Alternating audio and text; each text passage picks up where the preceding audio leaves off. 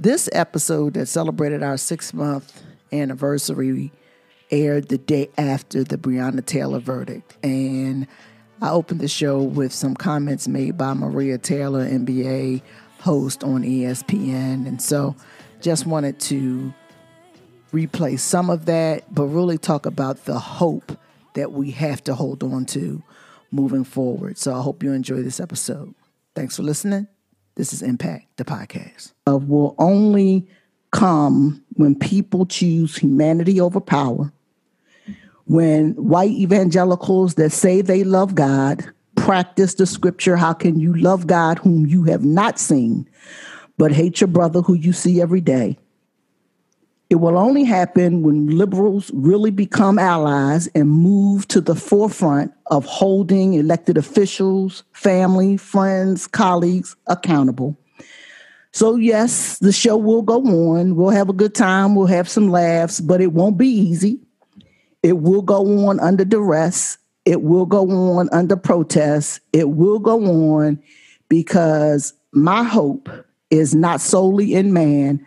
My hope is in God. And so I wanted to take this opportunity because I don't take this platform lightly. I know it's a podcast, and I know most of the people might think, well, me and Neff have never professed to be Joe Rogan or Michelle Obama or Oprah Winfrey or two dope chicks or none of that. But we started this as a platform to listen and to be heard. And I think we've done that in the 6 months that we've been doing this. And so I want to thank you all for coming today and for listening today. We do have a good show lined up for you today. And I'm going to turn it over to Nefertiti at this time. Thank you, Tanya. So 6 months, right? And for us, actually, it's another celebration just over the horizon, a year with Black Girl Ventures. Robin, thank you so much. Marion, thank you. Tiara's not here, but you all are becoming the sisters that I need right now. Yes. So we started off with Catalyst. No, actually, we started off with Human Capital, right? Yes. And then we moved into Catalyst. We started talking about the reservoir, then disruption. Then we moved to adaptation. Last month, we talked about system, and now resilience. So I'm prepared. I hope everyone else is prepared. I'm actually doubly prepared right now. Yingling, Philadelphia, or Pennsylvania's own, right? So black and tan. Tanya, what are you drinking? I am actually drinking local as well. I have the Yards Brewing Company, which is right on 900 Spring Garden Street. It's a stone throw from where I live at. I'm drinking their pink sparkling tart berry ale. That's what I'm drinking. Very nice. Today. Ashley? Are you all indulging? Are you indulging? Nice. I'm being bougie. No worries. So, and I see Robin's got water. So this is how it goes.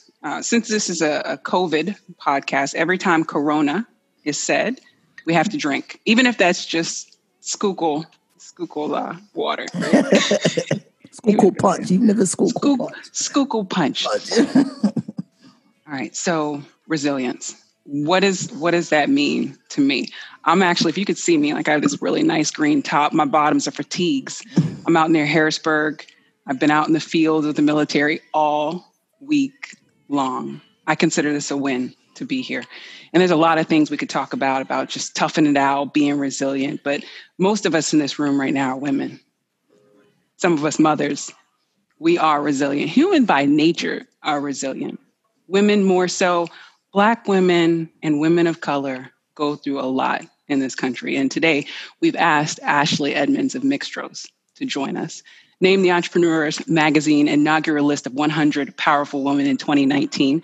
Carrie and Ashley are a dynamic mother and daughter duo, new wave of entrepreneurs.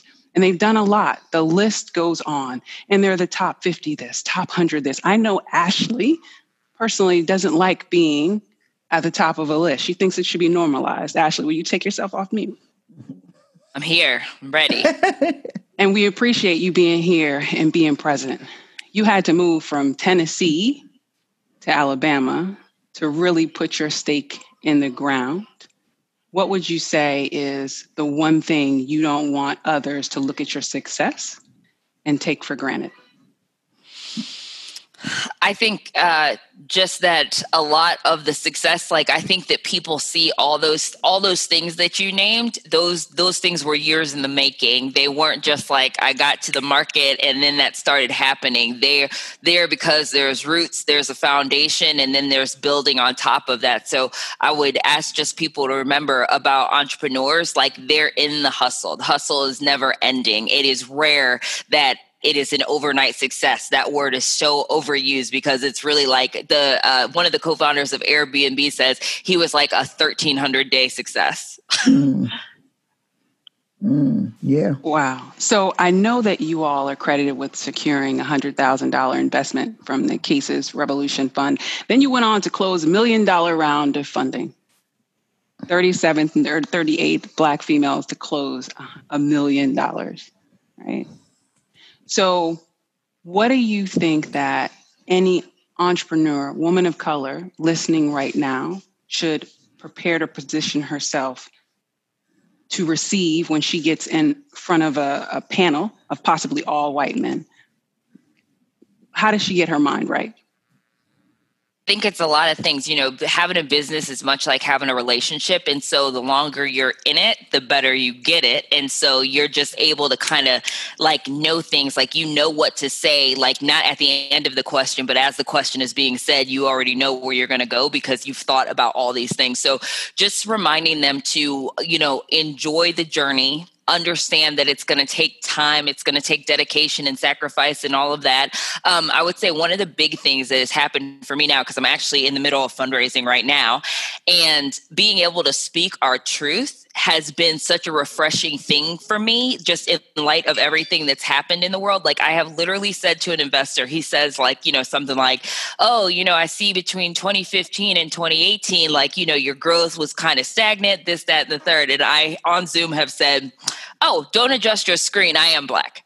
And then there's like a big oh, I can't believe she just said that out loud. But it's like, but that's what my truth has been. Data does not lie.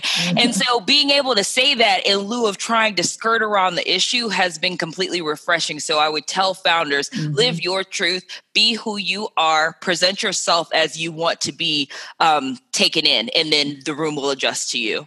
I love that. I absolutely love that, Ashley. Thank you so much for sharing that.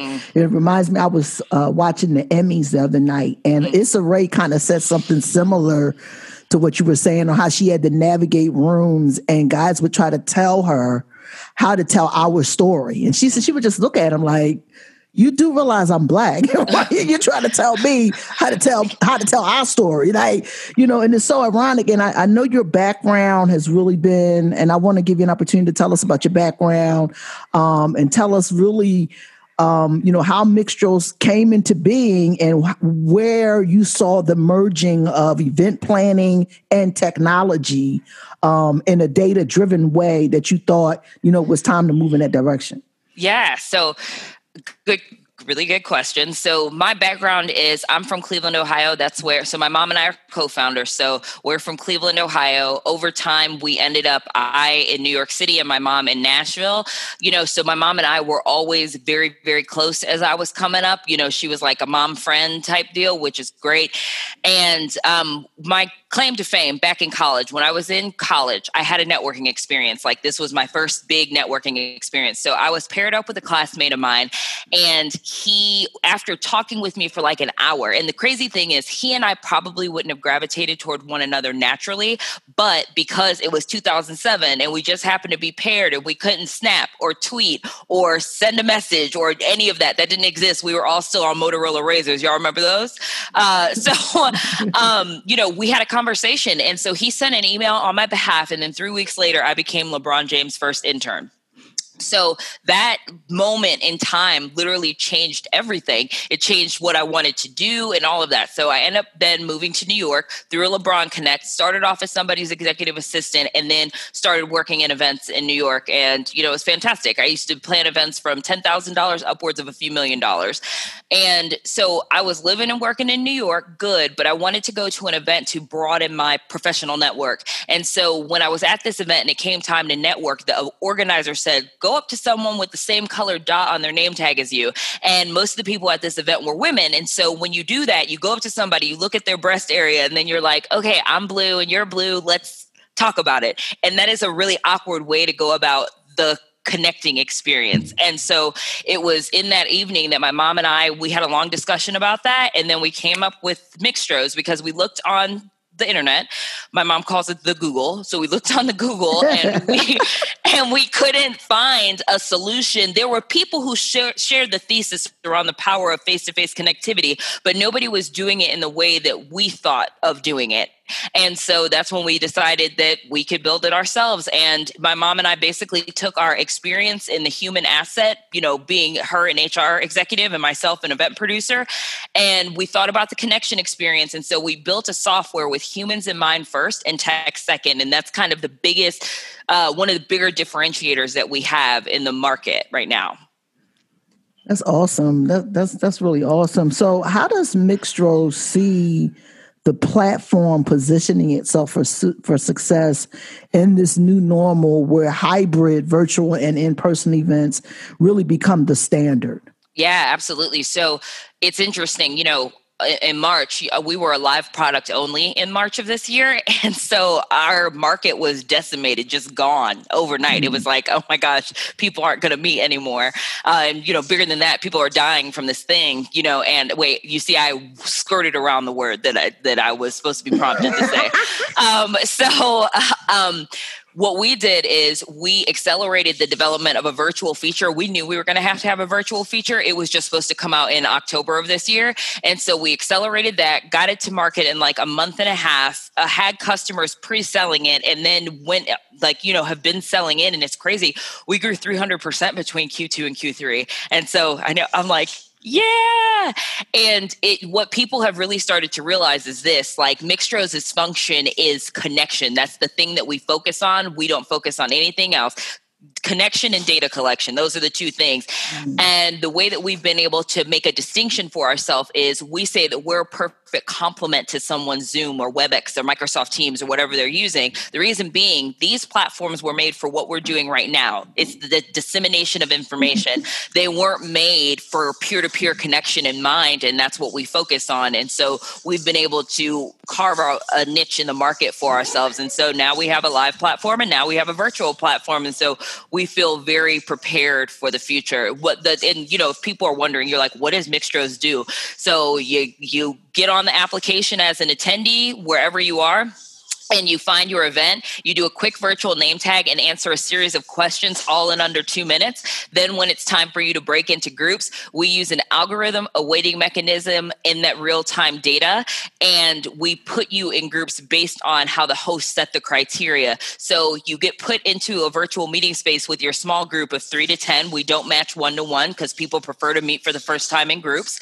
And then once you get there, we tell you why you're there. And there's one of the distinguishing factors. People can't really just be thrown in a place and expect to just have that magic happen. But if you set them up with a why, like you tell everybody in the group that they're from Cleveland, for example, connection happens, and it's amazing to see. So engagement increases and data collection. That's what we do at Mixtros. Wonderful, wonderful. Yeah, I like the idea of the connection. I know I was watching you do a demonstration on Monday, and the icebreaker part of it. Can you talk about that a little bit? Yeah, I mean, it's funny because all the events are variable from one another because the host gets to ask a variable set of questions because they know what criteria would best connect their attendees. So it's just interesting what will happen when humans get set up for success and put in a place together. I mean, we've had some very valuable conversations come from that. And the icebreaker is really just the spark. If you give people a place to start, their humanity kicks back in. People forget that humans were made to connect. It's one of the things we've been doing the longest. humans all connecting with one another. And so in the digital age, what we find is humans just need to be set up for success. They don't need a ton of bells and whistles for connection to happen. You just need to set them up to get it done. That's what we find a lot of the time. And as I'm sitting here listening to you explain the technology and even the technique behind the technology, thinking, have they figured out how to quantify, if not qualitatively, quantify the human connection? Because so many people right now are starved. We'd rather be in person. Yes. Right? Everyone is nodding their head. We'd rather be in person. We'd rather hug or shake hands, but we can't do that. So what do you see as like the missing piece in the virtual space in being able to connect? What's missing? People, I think the biggest thing is, for whatever reason, people are thinking content is king. Content's important, sure. That's how you get people to stay. People forget the value, though, of the human asset. The power is ultimately with the people, because if the people don't get it online, then the content doesn't matter. So then they also forget what that connectivity can do to people. When people are engaged and connected at an event, even virtually, it will cause them to purchase from you, donate to you, sign up for your cause, and most importantly, come back to your next event. So it's just people forgetting the human asset. We're so digitized right now that people are so focused on like the tools, the platform, the this. But Jack Dorsey of Twitter has said it over and over again. Twitter's amazing, but the power's in the people. It's not the platform. That's interesting. The power in the people. It's not the platform. Yeah, that's heavy. So I want to give our audience an opportunity to ask Ashley some questions while we have her here, before we move on to Tracy, who's no stranger to the Impact stage. But I want to certainly ask Gary to open up the microphones to see if any of our audience have any questions for Ashley before she does. She's going to do Ashley, you want to do the 5-minute thing like you did Monday for me, or no? Yeah, I can certainly take people through it. Yeah, I can. Okay, cool. Wait, guess what? A chance to talk about the software? Come on. So any questions for Ashley before she does like a little 5-minute demo? Should we do the demo and then do the questions? I can walk people through what the software looks like, and then that'll help people think of things. Okay. People, if you want to think of things that you can ask me, you can certainly ask me about business. You can ask me about fundraising. You can ask me about how fun it is to at one time share a bed with your mom as a grown-up. You can ask me about that. You can ask me about being single in Birmingham, Alabama. Feel free. It's a hot mess. Okay, so I'm going to share my screen. You need to allow me to share my screen on this Zoom. That's scary. And even though Ashley didn't say Corona, me and Neff are going to take a drink anyway. Wait, get it? I was going to say, get it. I understand. Okay. So everybody, I'm just going to walk you through this video and show you what happens when people access Mixtros. So here we go. So Mixtros is available on your iPhone, Android, and we also have a web app available. So, if people are already on Zoom, all they have to do is open Mixtros in a web browser and they are completely good to go. So that is a complete friction reducer. Let me tell you, when we added that, I was like, So the way this works is you type in a code as an attendee and it will pull an event to you. So this event has in advance been customized by the event organizer. So they're going to join this mix and then they're going to set up a name tag, which includes taking a selfie. So here's the reason why we asked for a selfie. So on the live version of Mixtros, this was more important. Reason being, we found that when people take pictures of themselves, they're more likely to show up to what you need them to later because they know that their picture is going to appear in a group. So we found that over time.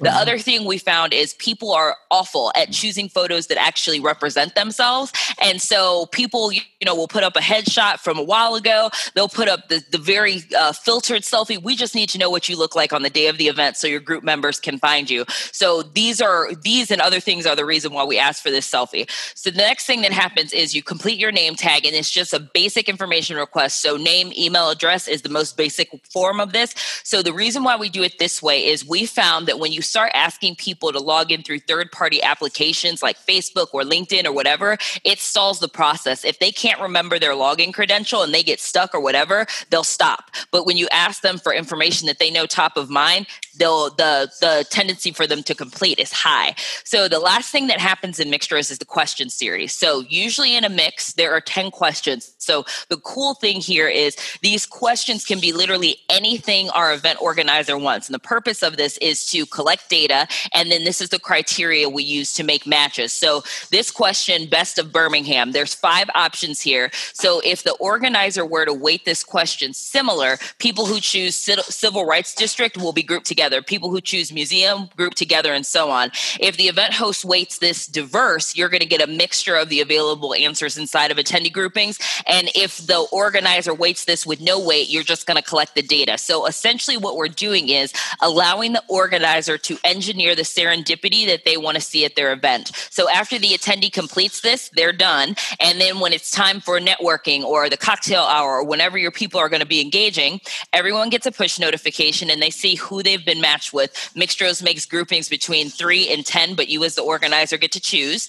And then you're invited to join a virtual meeting space right inside of Mixtros. So people will now join your space. And if you click on this dot in the top corner here, I'll do it in a second in this video, you will get access to your group data and your icebreakers. And so that's where the connection starts. From this video communication software, you can do absolutely everything that you can do in a Zoom. People ask all the time why we didn't just integrate with Zoom directly.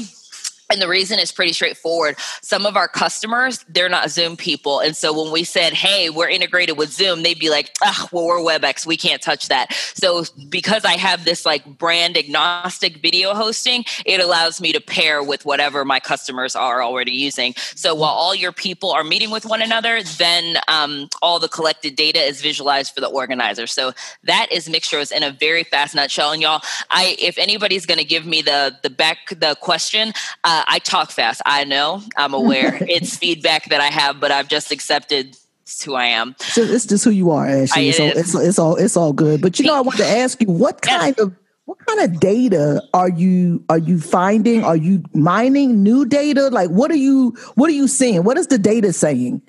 I mean, it can say simple things, or if you're collecting it over time, it can say something more impactful. I mean, people use this at think about an employee town hall or something. Like you have all your employees there. You want to ask them questions that you can use later. A very simple example of that is we had a company ask them, how do you like to be rewarded? And they pulled that data from Mixtros and found that people like to be rewarded in X way, but they were about to buy Y. So they were like, oh, we should go to X. So again, depending on how you're using Mixtros, it can just be very impactful data. And our 3 main verticals that we play in are events, just general events, education, higher education. More often than not, have a lot of college customers right now because the students, they're stuck in the dorm. They're like, how do we meet people? So this is helpful in that.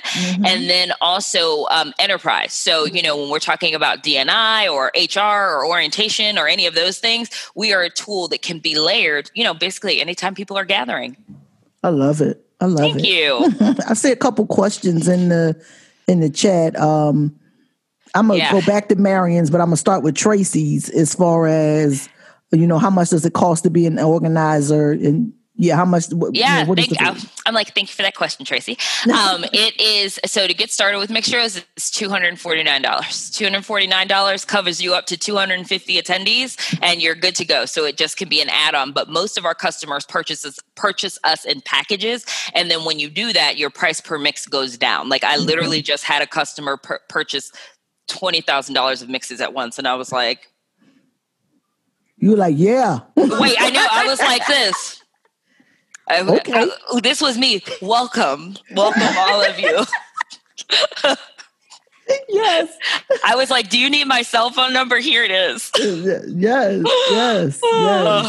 And so Marion also asked, when did you decide to start fundraising? And do you think you did it too soon or too late? I love that question. So Marion, I'm so glad that you asked this question because I have something so important to say around this topic. So to answer your question first, so my mom and I, the first thing that we did, so my mom says that she bootstrapped and I sandal strapped, which is so rude. I think it's so rude because I'm younger than you. Of course I put in less money than you. Okay. And so we did like $50K between us and my stepfather. And then we started a friends and family round. And so one thing that I will say about somebody who is looking for a co-founder, do not overlook women over 40 in your network. Let me tell you why. Women over 40, like if they're in any sort of like ownership executive kind of position, they've been through it because they had to come up when there was no me too, us too, them too, black people, white people. Like they didn't have any of that. They just had to figure it out. So find you a woman over 40 because what you're getting corporate experience just coupled with another generational experience. And also, I do not believe we would have been able to successfully raise friends and family. We did $200,000 over time, but I don't think that I would have been able to do that solo. Reason being, when I look at my friend group at that time, they were all in their, early 30s, having babies, living in New York City, just had a wedding. Like nobody just had money sitting around. Whereas I look, at my mom's friends, they were executives. So they had disposable income that they were just like, yeah, have fun, ladies. So again, I don't think that I would have been able to successfully do that. So friends and family lasted us. So $200,000 spread from 2015, 2016, 2017 and a bit of 2018. If you know anything about tech companies, that's no money. Like that is like no money. So we stretched that money. And then at the end of 2018 is when we raised a seed round of funding. And so we won a pitch competition. And then it took us another 6 months, literally to the day, to raise that other $900,000 and change. But here's the crazy thing. You start laying the track for raising a round of funding, if that's the road that you're going, like from day one of the business. And the best example I have to illustrate this is I said, I'm raising a round right now. We secured a lead investor today, y'all, in the round. But we met this guy for the first time January 20-something of 2018 and have been continually talking with him, keeping up with him, going out of our way to like cross paths with him when we know that he's around and about. Like that stuff is such a long game. So that, and then here's the final thing that I'll say. So that stat about being the 37th and 38th Black females to raise $1 million, cool. But like, here's what was more important to me when we did that. $1 million sounded really good in press, to be completely honest with you. And so I knew if we raised like $900,000 and change, it's not going to be so splashy, but I know that press drives sales for us. So I was like, it just needs to be 1 million so I can have a nice round number.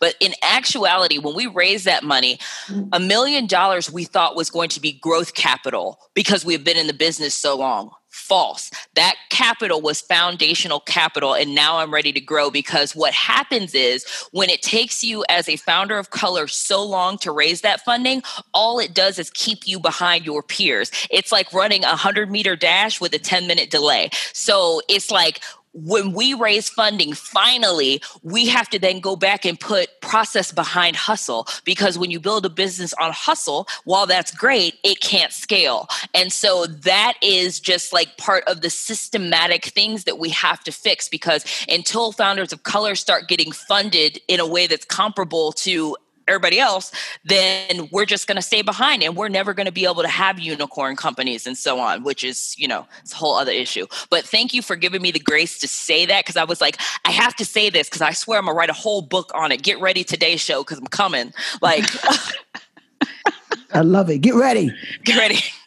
What's interesting about you speaking so fast is that you fit so many more words in the same space of time. So all we have to do is rewatch this like 2 or 3 times and we're golden. Right? That's why I'm so good at pitch competitions. Cause like, they're like, Tell us about your business in 3 minutes. And I'm like, are you ready?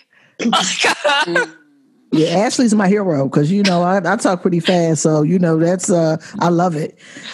Ashley, thank you. I see so many questions are still popping up in the chat. People are still like, I'll stick around for a minute, in the chat and just answer anything. But no, y'all, thank you so much. It was a pleasure. Thank you for doing what you're doing and amplifying voices. This work is so important. So thank you. Yeah, you're welcome. And congratulations. Thank you. Wow, what a tremendous episode we had today with Ashley Ambrose of Mixtros, just dropping so many nuggets about being a Black female founder, about fundraising, about relationships, the process, the hustle, just incredible. Be sure to check them out at mixtros.com, and that's MIXTROS.com. They're on all social media platforms at Mixtros. Also, as usual, I want to thank our partners at the Venture Cafe for their support and giving us this platform to share. And last but not least, this episode of Impact Listen and Be Heard has been sponsored by AARP Philadelphia. During its proud 34-year history of nonpartisan voter engagement, AARP has provided voters with the information on where the candidates stand on issues important to its members and their families, so they can make their own decisions on Election Day, and this year is no different. Until Election Day, AARP will fight to make sure voters 50 plus can make their choices heard. AARP wants every Philadelphian to stay safe, stay healthy, and make your voices heard. Once again, my name is Tanya T. Morris. On behalf of my co-host, Nefertari Strickland, and myself, thank you for listening to Impact the Podcast. Always and forever remember, now is the day, so enjoy it. Yesterday is over, so learn from it, and tomorrow is not promised, so pray about it.